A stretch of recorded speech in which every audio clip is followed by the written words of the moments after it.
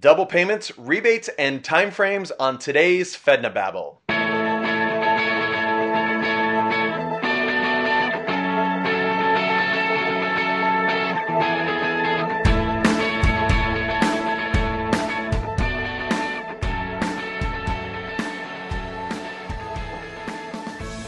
Welcome to Fedna Babble, where we make federal retirement benefits understandable for humans in under 20 minutes. I'm Cassie Knight. And I am Kevin Jones, and we take your questions submitted at Fedna Babble or asked at one of our workshops, and we take those and we answer them here so that you can actually understand what's going on rather than the water cooler and getting confused at how does this really work?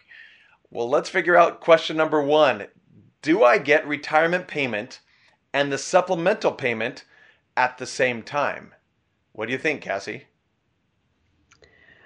Well, it depends on if you're still receiving your interim payments or your full pension amount, right? Yeah. When you retire, then OPM is only giving you 40 to 60% of your pension amount for a little bit of time until they finalize your pension check. Okay, so during that time, when you're getting your interim payments, you are not going to receive your special retirement supplement. Right.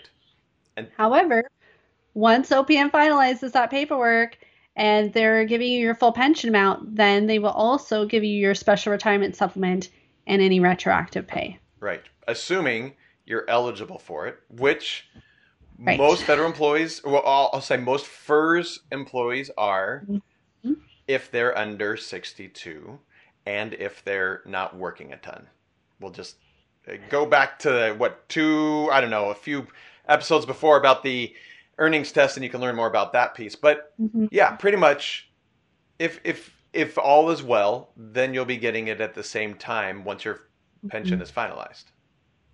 Yeah, and I want to make sure that this is very clear. It's included with your pension payment. Right. Right? Because this is a federal benefit. This is not something that's administered by Social Security. Although they do base it on your estimated benefit at age 62, it is not coming from Social Security. It is strictly a federal benefit. Yeah. Good. And it's automatic and free, which they don't give those out very often. So. I know. How great is that? Free and automatic. They don't have to say, yes, I want it. They just get it. Woo, not too bad. Not too bad. Okay, that's question number one. Question number two. I understand BCBS, Blue Cross Blue Shield, gives you a rebate for signing up for Part B as long as you have BCBS as a secondary insurance.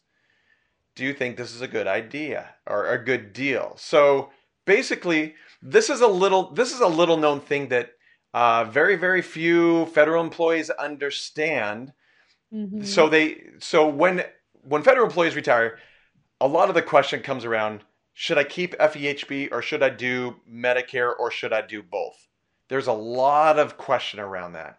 In this instance, what they're saying is that they know about that if you do Part B, and also we'll have to throw in there Part A, if you do Part A and B, and you do FEHB, there are certain plans that can give you a rebate, which means basically you're paying premiums for Part B, you're paying premiums for FEHB, and because you're doing all that together, some carriers in some plans will give you a rebate back, so it's not as expensive because they are a secondary insurance.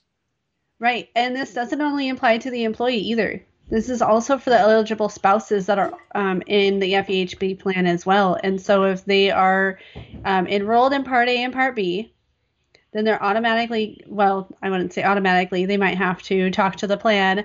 In fact, I think there is a form they have to fill out to submit to the carrier. If they're enrolled in the correct plan, okay, and it has to be a carrier who does this. Only a few of them do, not all of them, okay? Then they can fill out that information and send it in every calendar year for them and their spouse to get this rebate. And I'm not going to say the rebate amount because I'm not sure if that changes. I mean, it probably changes every year, just like the premiums, right? So that's not going to be a guaranteed amount either. I don't suspect it will be, because this is definitely a new thing that carriers are doing. But I do think that they're trying to get people to realize that, signing up for Part B probably is the right thing to do, and they don't want to handle the penalties and everything else, because I know a lot of federal employees have this misconception that, oh, I have FEHB and I don't need Medicare. Right. Well, that's not always the case, and they really need to take a look at their health, what their plan coverage is, and all of those different things. And sometimes these rebates can only be used for certain things like medical payments, but not always. And so it really depends on the plan and the carrier. But reach out to your FEHB provider and whoever that carrier is, and see if they offer this rebate. And you can also do research on this at FEHB.com or OPM.gov and get into the FEHB website there and figure out, what plans are going to be good for you, or let us know. Yeah, that's right. Because our advisors will also be able to help you answer that question and really dig down to find out what the other financial aspects are as well, consequences, good or bad, on what those decisions are and if this is worth it for you. Yeah. It's amazing how many people come into the Fed Pilot workshops and say, I already know what I'm going to do with this or other situations as well, with other benefits. I already know what I'm going to do. And then they learn about really what's going on, and their whole plan is blown. And so my job in the workshops is to blow people's plans out of the water. I know really. You did that for my husband. What was that? I said, I know you did that for my husband. Right. That's right. Because he came into one of the workshops as well and thought he was pretty good about it. Right. And yeah, it didn't matter how many times I had talked to him, Kevin. I told him, no, that's really not what we should be doing. Right. And every time I would mention something, his eyes would just kind of gloss over, though. Sure. Right. And he would just be like, oh, yeah, you're talking shop. And just kind of, how you do with your spouse. Oh, they're talking shop, and, in one ear, right out the other. And then he came to your workshop, and we were making little notes back and forth to each other. And he was like, OMG, we need to do this. And I was like, thank you, Jesus, because he gets it. Yeah. But to give you some credit here, Cassie, I know your husband loves you. He's a good guy and he loves you. But to put those things in context, right now we're answering questions, right? And it's not in the full context. But to be able to hear those things in the full context can make all the difference in the world, right? And whether they... Well, go ahead. You break it down so nicely too, to where people can really understand, oh, maybe I should look into that. Right. Right. And just demystify all of that water cooler talk where they're like, oh, well, if I'm getting advice from a CSRS employee, then I'm a FERS employee. Maybe that doesn't work that for me. Right. I mean, crazy, because you guys are in two separate retirement systems, but it really, that's how it works. People are like, oh, this is what you should do because this is what was good for my situation. Well, just what's good for the goose isn't always good for the gander. Yeah. Right? Yep. Absolutely. And so coming to definitely look at this and find out if this is something that's worth it for you or not. I don't know. Yeah. So coming to a workshop or getting the report just at fedandbabble.com, you got to do one of them. You got to go learn the information in context of the bigger picture. Mm-hmm. These questions here, as we do the show, this is great. This gets people started, but it should not be the end. It should not be, oh, I got my answer. No, it just got you started. Exactly. This is just one simple piece. Yes. Of the bigger picture, of the bigger puzzle that you're trying to put together, to make your financial path in retirement and really make sure that you're meeting those goals and guaranteeing financial success for yourself. Do your due diligence in all of your benefits and really find out how they can benefit or not benefit you depending on your situation. And we've seen that too. Not benefit happens a lot. That hurt sometimes. Yeah. Okay. All right. So what's the next question, Kevin? Next, how much time do I have to sign up for Medicare Part B once I retire since I did not sign up for it originally? So this one sounds like, Cassie, which happens, I mean, this happens, this person came to our workshop and had already retired. And Right. and that And it sounds scares like me you a were little over bit. 65 too, Right. because if they are saying that they didn't sign up when it originally was available to them, Mm-hmm. that tells me they didn't enroll at age 65. So, and I see this all the time where people just keep working Yeah. because they don't know if they can financially make it or not, Right. right? That's sad. But to get back to this question, I want to say 60 days, but I think it might be 90 days. Either way, you definitely have a little bit of time after retirement to get enrolled in Part B. And if you've had employer sponsored coverage, so even if you retired and you waited 6 months, right? Or a year, and you're past that original time frame where you could have enrolled in Part B, and then you decide to enroll in Part B, because you have an employer sponsored program like FEHB. If you're in FEHB, you have that employer sponsored program, okay? Then you can still avoid those Part B premium or Part B penalties, excuse me, um, when you enroll. Okay, and that's a form that you fill out through CMS. I really suggest getting in touch with a Medicare advisor in the area, or a financial planner who could maybe help you out with that, because that's really something where it depends on the situation. It might not always make sense to enroll right away. Maybe you decide to wait, but there can be some consequences if you're not taking the proper action to make sure that those are avoided.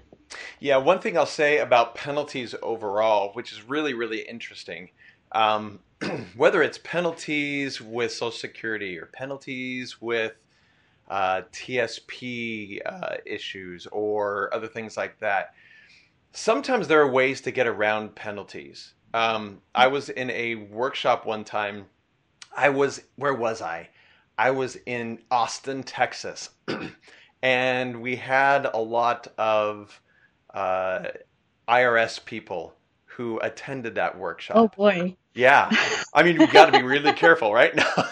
And that's one thing I got to say about IRS people coming. Sometimes, when I say, okay, who works for the IRS? They don't all raise their hands because they're a little shy about Yeah. saying that I work, they say, I work for the Department of Treasury. And I look at them and I wink like, yeah, I know you work for the IRS. It's okay.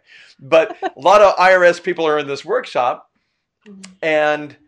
and there's a penalty, and I won't get into the details here because it's off of this topic, but it has to do with penalties with RMDs. That if you don't do Mhm. your RMDs in time, there's a 50% penalty. I mean, it's a huge penalty. And so I mentioned this, and one of the IRS guys came up and he said, "Hey, by the way, there is an exception to that." He said, "I work Oh, on that team, and anytime anyone asks for an exception, we always give it."